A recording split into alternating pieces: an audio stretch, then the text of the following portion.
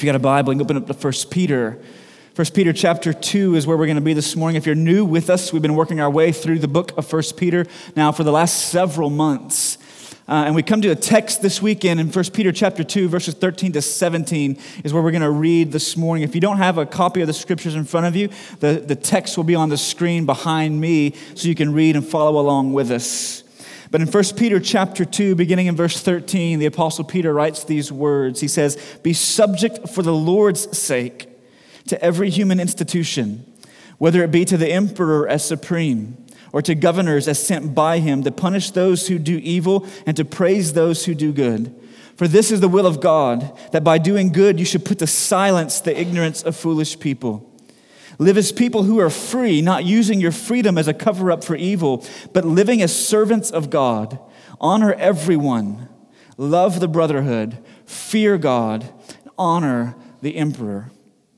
Now, one of the things this morning that I just go ahead and say at the outset that I like about preaching, what we do here mostly at Redeemer is preach with the grain of Scripture as opposed to across it. So in other words, we're going through books of the Bible as opposed to hopping around from book to book to book to put together a series of all my favorite passages that I like to preach on every year. And so I like to work through the grain of Scripture. One of the things I like about that is it brings us to texts like this that don't typically fit into a series somewhere that we might drop in. It forces us to deal with portions of the Bible that maybe we're not really comfortable dealing with always within the context of the church. It forces us to look at texts that don't play well within our culture. And sometimes it forces us to look at texts that don't really play well within the church either. And I believe this is one of those texts that we come to this morning that sometimes it doesn't play very well within the culture, right? So it may get you a lot of Facebook looks, but it may not get you a whole lot of Facebook likes to come to a text like this one, right?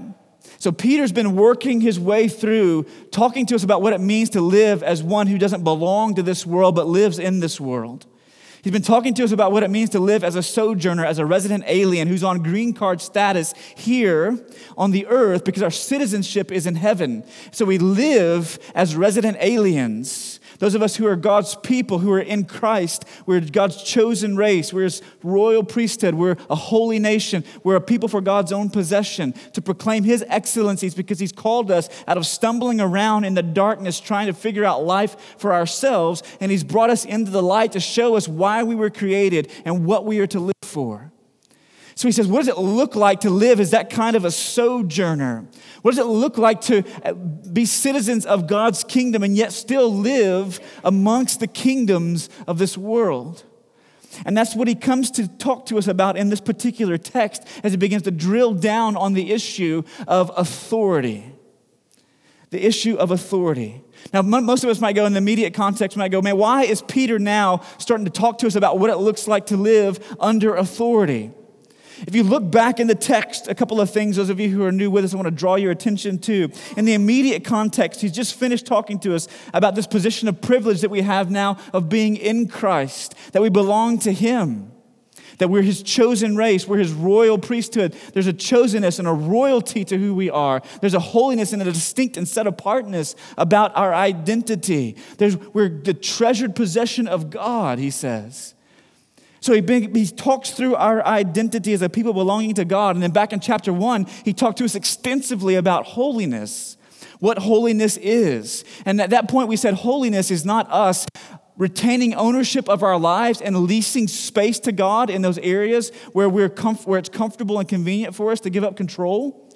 But we said holiness is pushing all our chips to the center of the table and saying, I'm all in on Jesus.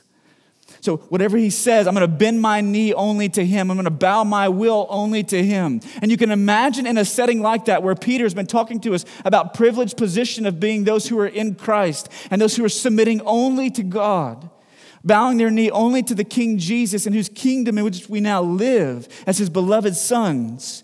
In that particular type of a context where Peter's been speaking to those things, there might be a people who are tempted to disregard the rulers and authorities who operate in the kingdoms of this world because we're only bending our knee to the great King, Jesus.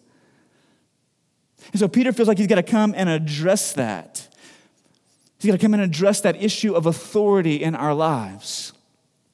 Now, lest some of you think, man, that's probably only an issue they wrestled with back then. Let me go ahead and tell you it's not. It's an issue that we continue to wrestle with today. Listen, because that issue is not isolated to a particular cultural, historical framework or context, but that issue is a part of what it means to be human to some degree. Because our struggle with authority is not rooted in a particular context or historical framework. Our struggle with authority in our lives is ultimately rooted in the fall. See, our first parents back there in the garden, whenever they come, God creates them and they live in fellowship with Him and they walk with Him and they talk with Him. And He says, hey, listen, you come and eat of any tree in the garden other than this one, the tree of the knowledge of good and evil. He puts that one tree out of bounds. But whenever they lay eyes onto it and the serpent tempts them and deceives them, Eve says the reason that she takes of the fruit is because it was pleasant to the eyes and good for food, but also because it would make her like God. It would make her like God. So in other words, she would go from being one who is under authority to one who is in authority. And so she takes of the fruit. See, our issue with authority in our lives isn't rooted in a context of culture or history, but it transcends that. It's a theological issue for us. It's an issue where it's rooted in the fall and it's inflamed, right? It's there in all of us, but particular cultures might inflame it more than others. They might fan it into flame more than others. And I believe that we live in a culture where it's being, like there's lots of oxygen getting to that fire right now. In the culture in which we live. And here's a part of the reason why. Let me take you to an article written by, or actually a book written by Dr. Leonard Sachs. He's a family physician and psychologist for the last 27 years. And he's recently published a book entitled The Collapse of Parenting. The Collapse of Parenting. And the Associated Press, in an interview with him about that particular book that he wrote and why he called it what he called it. Listen to what he says. He wrote, they asked him, what exactly do you mean by the collapse of parenting? And this is what he says. He says, I wrote about an office visit with a 10-year-old boy who was sitting and playing a game on his mobile phone, ignoring me and his mom as I'm talking with his mom about his stomach ache. And his mom begins then to describe what's going on and what the symptoms that her son is exhibiting and talking about his stomach ache, to which he looks up from the game and looks at her and says, shut up, Mom. You don't know what you're talking about. Looks back down at the game and begins to chuckle. He says that would have been very unusual in 1990. And those of you raised before that know how unusual that would have been back then as well, right? Like, somebody's going to slap you in the next week. You say something like that. Right? He said it would have been very unusual in 1990 or even in 2000, but now he says it's common. Children, girls and boys being disrespectful to parents, being disrespectful to one another, and being disrespectful to themselves, verbally and otherwise.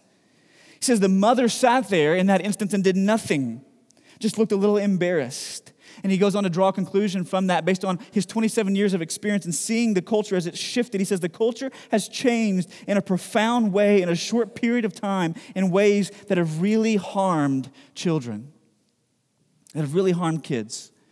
So the AP responds with a follow-up question, what's the book really about then? And he responds with this answer. He says it's about the transfer of authority from parents to kids. And the collapse of parenting is about the transfer of authority from parents to their children. He says, don't get me wrong. I think you should treat kids like grown-ups. I think you should expect them to be mature and to mature developmentally and to behave. And I think that's what it means to treat someone like a grown-up, among other things.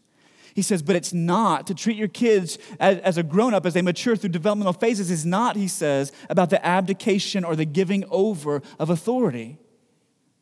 He says, for example, I love the fact that he gives us a few examples. He says, for example, it's common now in this country to find parents who are chauffeuring their 8-year-old or their 12-year-old around to various schools, as among families who are trying to select a school for their child, where their child's going to go when they move into perhaps a new district or a new area. So they chauffeur their kids around to these schools, and the parent functions as an educational consultant. The parent makes a recommendation, but the child makes the final decision. He says, I know of cases where the kid was clearly making the wrong decision and the parents knew it and consulted with me about it, but nevertheless felt completely powerless to overrule their child. And he says, in the end, the child is the one who suffers. The child is the one who suffers. So the AP says, well, what are some other examples? Now, this one's going to touch close to home. I'm going to get some emails this week. He says I set up a false email address that I'll go to, by the way. He says, the same is true with regard to the cell phone in the bedroom. Come on now. You can now find kids at 10, 12, 14, 16 years of age who have their phone in their bedroom at 2 o'clock in the morning. He says, you should take the device at night and put it on the charger, which stays in the parent's bedroom. No child should have the phone in their bedroom unsupervised. And then he goes on to say, this is not my opinion. He says, that's the official teaching of the American Academy of Pediatrics and guidelines published in October 2013. He says, but you would be astonished, or maybe you wouldn't be.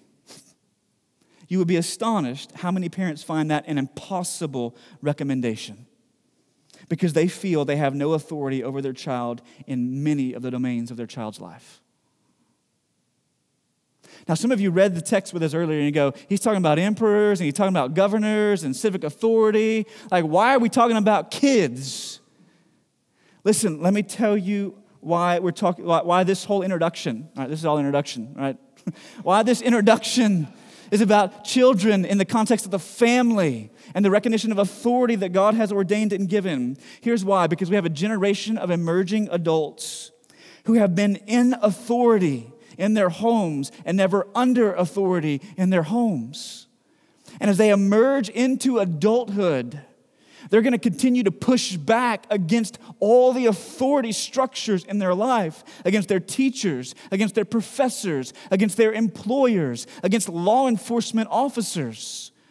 They're going to treat them with disrespect, and they're going to dishonor, and they're going to push back at every turn and in every instance because they've been in authority but not under authority. And unless they learn to be under authority in our homes, listen, life is not going to go well for them.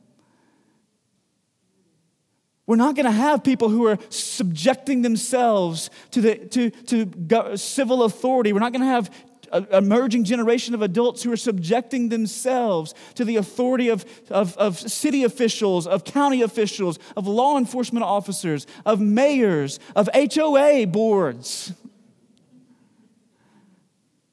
Because they've never learned what it is to be under authority. They've always been in it. Listen, if you have a generation of emerging adults who have been deferred to about every decision, like, where are we going to go eat tonight? I don't know. Ask the kids. I'm not saying you never take your kids to the restaurants they want to go eat at.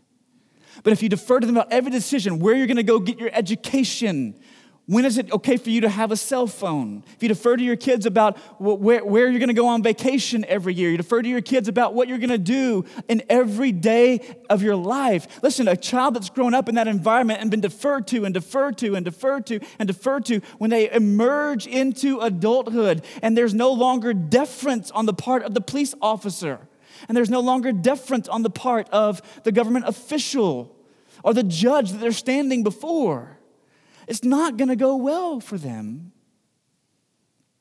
It's not. Because they've been in authority and not under it. See, what part of what it looks like, let's go ahead and move into the text now, okay? We're done with the introduction. Part of what it looks like to live as a sojourner in this life is to learn to live as one who is under authority.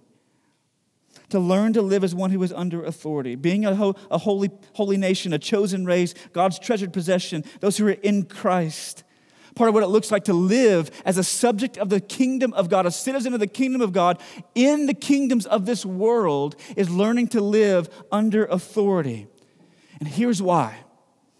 All right? Here's why. First point. Point number 1. We finally made it. Here's why. You have to see there is in order to live this way, you have to begin to see there is an authority under and over and around all human authority. All human authority. So in other words, your disposition, the way that you relate to authority that's been ordained and appointed by God is the prime indicator of your disposition towards the authority of God. Did you get that?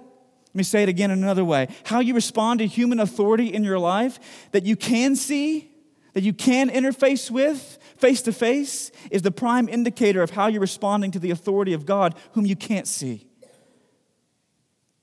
Because there is an authority under and over all authority. Let me show this to you biblically and instinctively, okay? Biblically, in Romans chapter 13, the Apostle Paul writes these words in verses 1 and 2. He says, "Let every person be subject to the governing authorities, for there is no authority except from God." That's a strong statement. There is no authority except from God. And those that exist have been instituted by God. Therefore, whoever resists the authorities resists what God has appointed, and those who resist will incur judgment. Paul says, there is no governor, there is no mayor, there is no president, there is no House representative, there is no Senate seat, there is no person in parliament across the ocean or king who is risen based upon his lineage, that has been appointed or ascended into their position outside of God's hand. Now, whether or not they have come into those positions of authority to bless or to judge, it's a whole other question. But there is no authority, Paul says, outside of that which God has appointed. Even Jesus recognizes this. In John chapter 19, as he stands on the threshold of his crucifixion, he's been passed around from person to person to issue judgment upon what should be done with him. And as he stands before Pilate, the governor who had been appointed by the emperor to dispense justice in Galilee, he stands before Pilate, and Pilate says, "Aren't you going to talk to me?" In John chapter 19, 10 and 11, Pilate says, "You're not going to speak to me? And don't you know that I have the authority to release you and the authority to crucify you?" And listen to what Jesus says to him. It's beautiful. Jesus looks Pilate in the face, the man, humanly speaking, who has authority over the province in which he is now a prisoner. And in verse 11, Jesus answered him and said, you would have no authority over me at all unless it had been given you from above.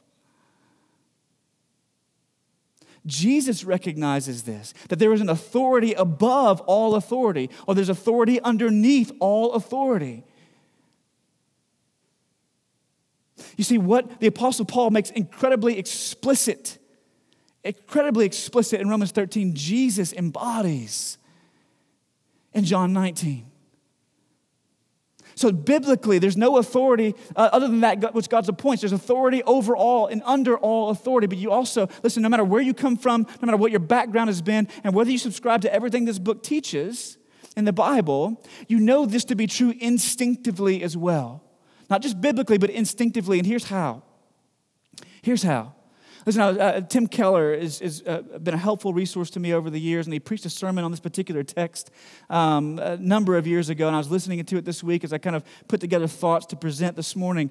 And as he talks about authority, he says, listen, authority, and everything that I've read, authority is basically this. It's the marriage between power and legitimacy. So you can have all the power in the world, but not have the legitimacy to back it up. And what you would have is tyranny. You'd have oppressive regimes and dictatorships. Or you can be the legitimate heir and have legitimacy, but not have power and therefore have no authority. So true authority is that marriage between power and legitimacy. But listen, as soon as you introduce the concept of legitimacy into the conversation, here's what happens. If you're going to talk about whether or not authority is legitimate based upon the character of that authority or based upon the lineage of that authority, depending upon what system you're operating in, as soon as you interject the discussion of legitimacy, you're comparing the authority that you're under to some higher authority. As soon as you go, well, is their authority legitimate? Do they operate in a way that's honorable? Well, you're measuring that against something else. So even people who don't recognize the Bible as a source of authority, they instinctively feel this. Because when they see dictators who would slaughter their people, they go, that is not legitimate authority. Well, by whose standard? There's got to be a standard above it and beneath it to support it and over rule over it by which you measure the exercise of authority. You with me? So you know this, biblically the scriptures teach this. Instinctively we know it. And Peter implies it in this text. In verse 13, listen to what he says. He says, be subject to every human institution. That's how my translation words it. Yours, if you have, I think the NIV might word it, every human authority. Be subject, come underneath their authority. Why? For the Lord's sake. For the Lord's sake. Listen, students, and I know we got some grade school kids in here as well this morning. Listen, it doesn't say be subject for your parents' sake. It doesn't say, listen, adults, it doesn't say be subject for the HOA or school board's sake. It doesn't say be subject for the mayor or city council's sake. It doesn't say be subject for the governor or law enforcement's sake. It doesn't say be subject for the circuit or Supreme Court's sake. It doesn't say be subject for the House or the Senate's sake. It doesn't even say be subject for the president's sake. It says be subject for Jesus' sake. Because he is the authority above and below, beneath and ruling over all authority. And if you're going to live as a sojourner in this world, living beautiful lives among the Gentiles, as we said last week, there's got to be a disposition towards authority that recognizes its God-given place and that we come under it. And in so doing, we're coming under God's authority. And we're going to get to that more in a little bit because we ain't done. Part of the reason this is so important, here's why. Point 2.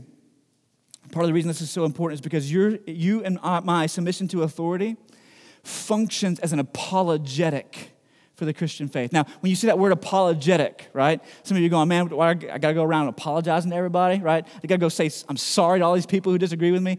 No, that's not what we're talking about. Like typically when my kids do something that's disrespectful or disobedient, we ask them or tell them, right? We don't defer to them on that. We tell them they need to apologize to their sister or to their brother or to their mom or to their dad or to their friend. Right? You need to apologize. You need to say you're sorry, but that's not what I'm talking about here. The word apologetic is also a technical term that communicates the idea of giving a defense. In other words, an explanation for why it is that you do what you do or why it is that you live how you live. There's a defense that you're giving with that. And I want you to notice what Peter says in verse 15. He says, for this is the will of God, that by doing good, what is the doing good? Being subject to the human authorities, to the ruling bodies that God has elevated and appointed, whether it be to bless or to judge, to be subject to them. That's the doing good. He says that is God's will for you. That is what God desires for you. It's what God wants for you. It's what God commands of you if you're in Christ, that you come underneath those governing authorities.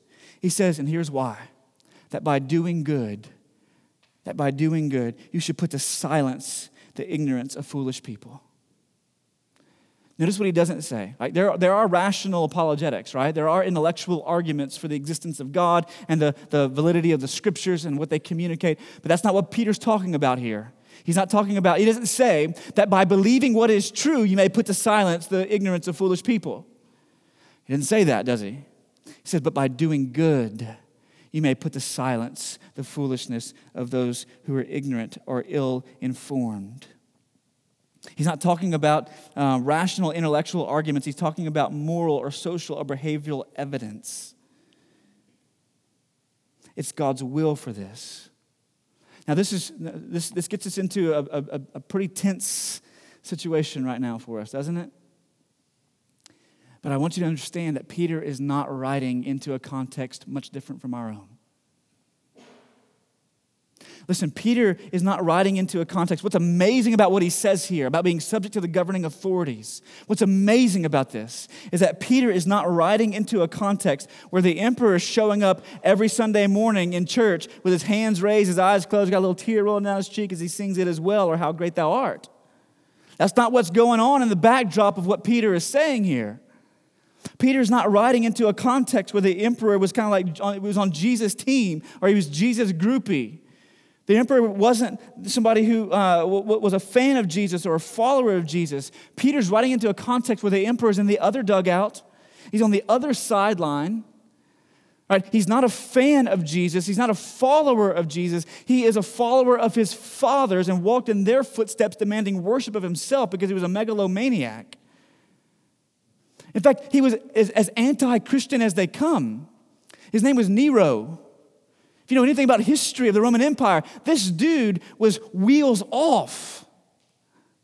Because this guy, right, what most historians believe, he set a fire in Rome himself in order to clear out a particular neighborhood so he could build a complex that he wanted to build. And then he blamed the fire on the Christians in Rome in that day. And they began a mass persecution of the Christians, whereby he would then take them, dip them in tar. There's a book called Fox's Book of Martyrs. If you've never read it, I encourage you to do so. But he would dip them in tar, and he would hang them in his gardens, light them on fire, so they would provide mood lighting for all of his parties. I'm telling you, man, this guy was wheels off when it came to persecution of the church.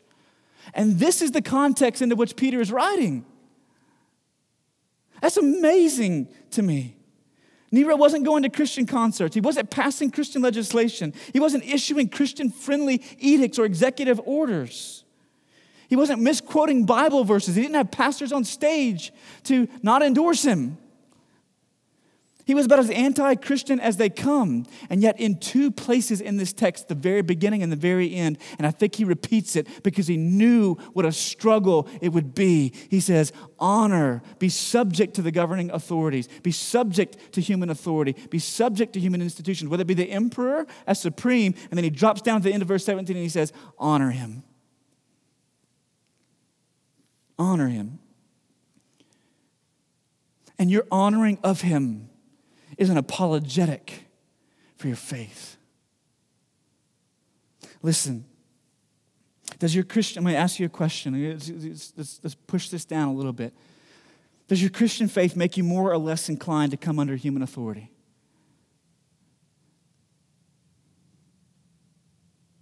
Does your Christian faith make you more or less inclined to come under human authority? And I know this isn't about parents and students, but I'm going to press this more because I think it needs to be. Students, do you want your friends to take your Christian faith seriously? If you do, yes, you need to be able to give them rational defenses for the things that you hold, affirm, confess, and believe. But you know what else you need? Some of us in the room need to repent of this constant pushback mode that we live in against the authority, God-ordained and appointed authority in our homes. Constant pushback mode. Now, I'm not talking about parents who abuse you. I'm not talking about parents who neglect you or parents who mistreat you. I'm not talking about parents who ask you to go with them as they smoke weed or parents who ask you to come sit in the living room while they turn out prostitutes from their bedroom. I'm not talking about that. I'm talking about God-ordained authority in your home. Some of you are just living in constant pushback mode against that. Or you live a life that constantly criticizes your teachers and the authority that they have as one who's been tasked with the responsibility of instructing you. Listen, one of the ways that I know I'm getting closer to 40 is the fact that I find myself watching the History Channel. I find myself kind of watching the History Channel, some things going on. And I came across a show I guess it was a week and a half ago. And it was a show that documented the 10 most extreme airports on the face of the earth. 10 most extreme airports on the face of the earth. Now, some of these airports, most of them were located in very mountainous regions, high altitude, kind of terrain all around them that made the approach or the takeoff very challenging or difficult. Or they were located in the heart of a busy city, or the airspace above the airport was incredibly congested because they had one runway and one airport servicing a major metropolitan area. So you had all these 10 extreme airports. But some of the common denominators between some of these airports was this. It was the fact that they were in very inhospitable environments. And in those very inhospitable environments, up high in the altitude, like Eagle County Airport in Vail, Colorado, or like the airport that sits on the tip of the Rock of Gibraltar, right there at the bottom of Spain, or the airport that exists in the kind of mountainous regions of Tibet to fly people in to climb Everest. They're located in these regions where the wind and the weather have authority. They have authority. And over and over and over and over again, these pilots who talked about flying into these airports, they talked about if you tried to fly into some of these airports, in fact, some of these airports you had to actually check off on and be approved to fly into because of how dangerous they were. That gives you great confidence of air travel right now, doesn't it? So you had to check off on these things. But the pilots all to a person talked about how if you did, coming onto approach or take off in those airports, if you didn't respect and submit to the authority of the wind and the weather in those locations, it wasn't going to end well for you. In fact, some of them talked about the takeoffs in those mountainous regions and how the tip of the runway, basically at the end of the runway, you had to have a very steep ascent. And because the wind were coming over the mountain, they created an updraft. It would just suck you up very quickly, and so your ascent would be much faster than it would be in a normal location, like at DFW. So you're quickly ascending, and as that updraft sucks you up on that quick ascent, there's all kind of turbulence, right? And the plane's just shaking. You ever been on one of those little twin props whenever they hit those pockets of air, and it feels like you just dropped 100 feet in the air? Right? They're just shaking all the way up because the wind's pushing them up, because they're working with the authority of the wind in that location, and it's pushing them up and raising them.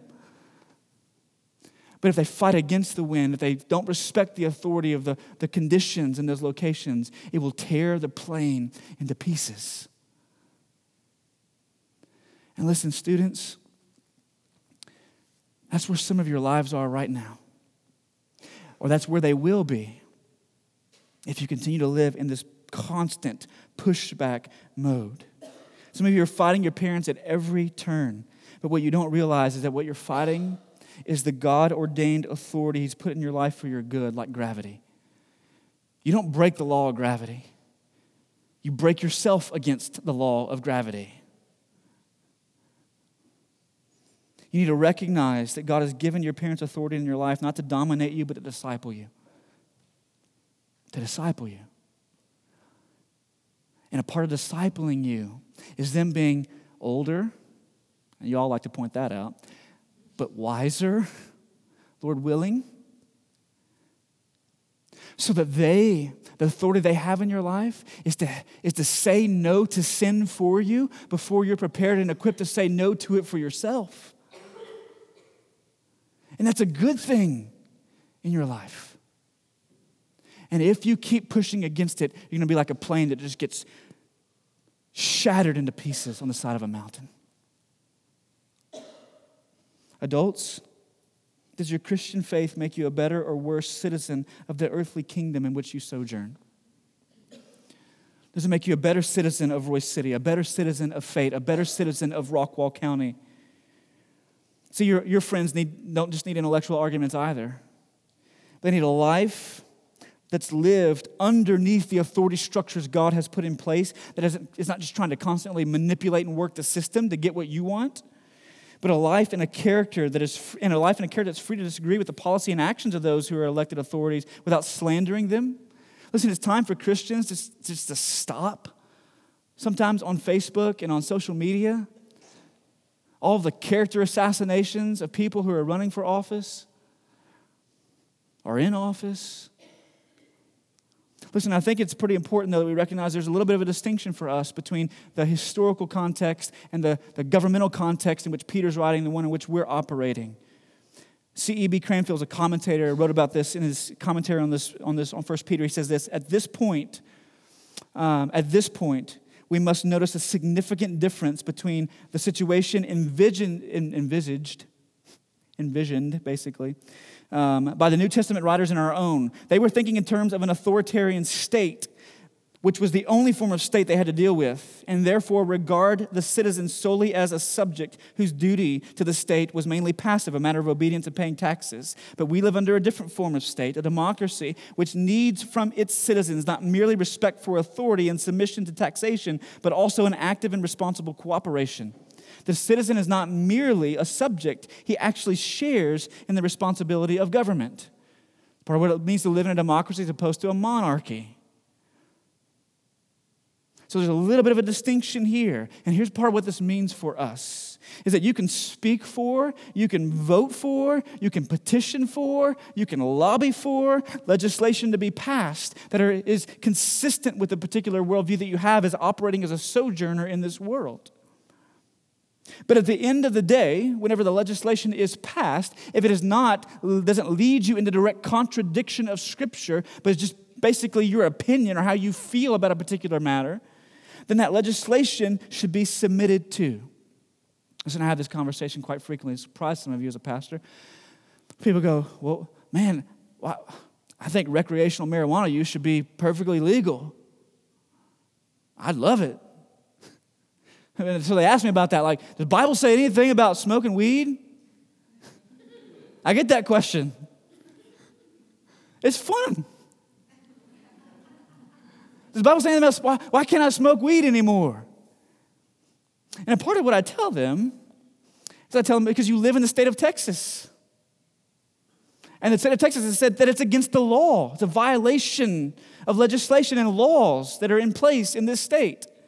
If you lived in Colorado, I'd have a conversation with you about wisdom and about prudence.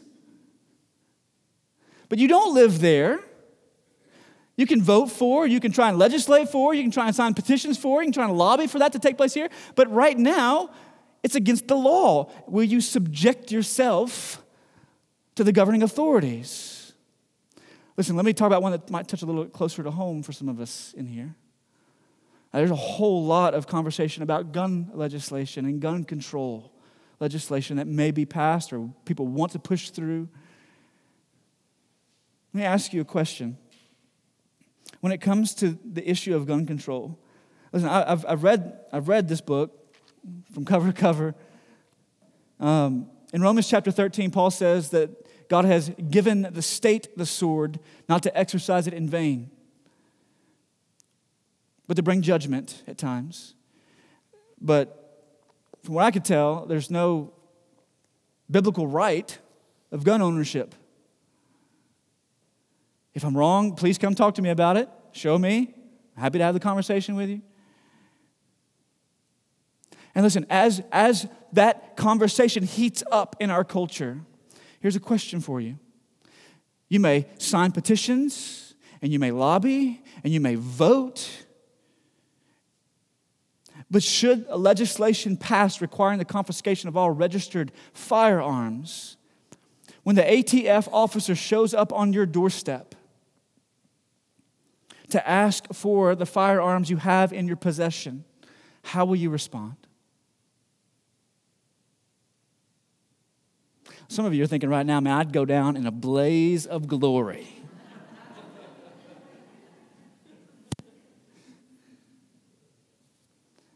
Or will you look at that ATF officer in the face and say, I disagree with you. I disagree with this law. I disagree with this legislation. I don't believe this is right. And I'm not submitting out of fear of what you can do to me. And I'm not submitting out of the coercive tactics that you may employ. I'm not submitting it because I don't want to go to prison. But I'm submitting to you because I'm submitting to the authority that's above all authority and under all authority.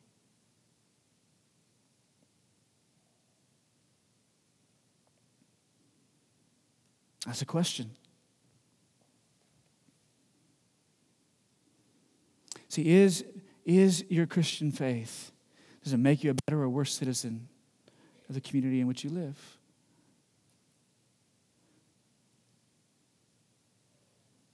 Your submission to authority is an apologetic, a defense for the greatest authority. I had two other things to say, but we're not going to get to them. I'm going to use prudence a little bit this morning.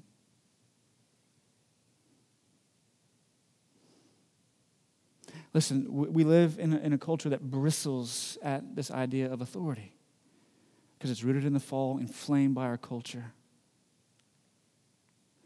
But Peter says in verse 16, live as people who are free, not using your freedom as a cover-up for evil, In other words, using your freedom in Christ to rebel against everything that your parents, everything that the civil authorities, everything that your HOA passes and requires. Don't use your freedom in Christ just because you disagree and have a differing opinion to say, no, I'm free from all of that. He says, use your freedom as a servant of Jesus. As a servant of Jesus. So you're submitting out of service to this great King who has authority over everyone and everything that has ever been created. So you're bending your knee to him by bending your knee to the authorities that God has ordained and established. Using your freedom as servants. So you're free from fear, you're free from coercion, you're even free from your own ego. Because some of us, when we want to resist, we want to say, I'm right. But in Christ, you can even be free from your own ego. To be subject to the authorities that God has ordained. You're absolutely free to be servants of Jesus and live as sojourners in this kingdom. Oh, and I pray that we as a church would. Would you join me in that? Father, we come today recognizing your authority over all things. And God, for us, part of this is a spiritual maturity issue.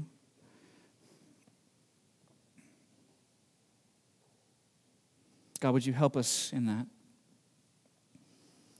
Father, because we confess that without you, we would continue to live as infants. And so we need your grace to enable and empower us to live as a distinct people, a holy nation that comes under the authority of all the authorities that you've appointed and ordained. So that we would not break our lives against the wind and the weather and the side of the mountain, but so that we might live Godward lives. Not lives lived unto the president, not lives lived unto the Senate or the House, not lives lived unto our governor, but lives lived unto our King. And because we live unto our King, in all things that He commands, we submit. But in anything that we're commanded to do that would violate His, we do not, no matter the consequences or the cost. We pray these things in Jesus' name. Amen.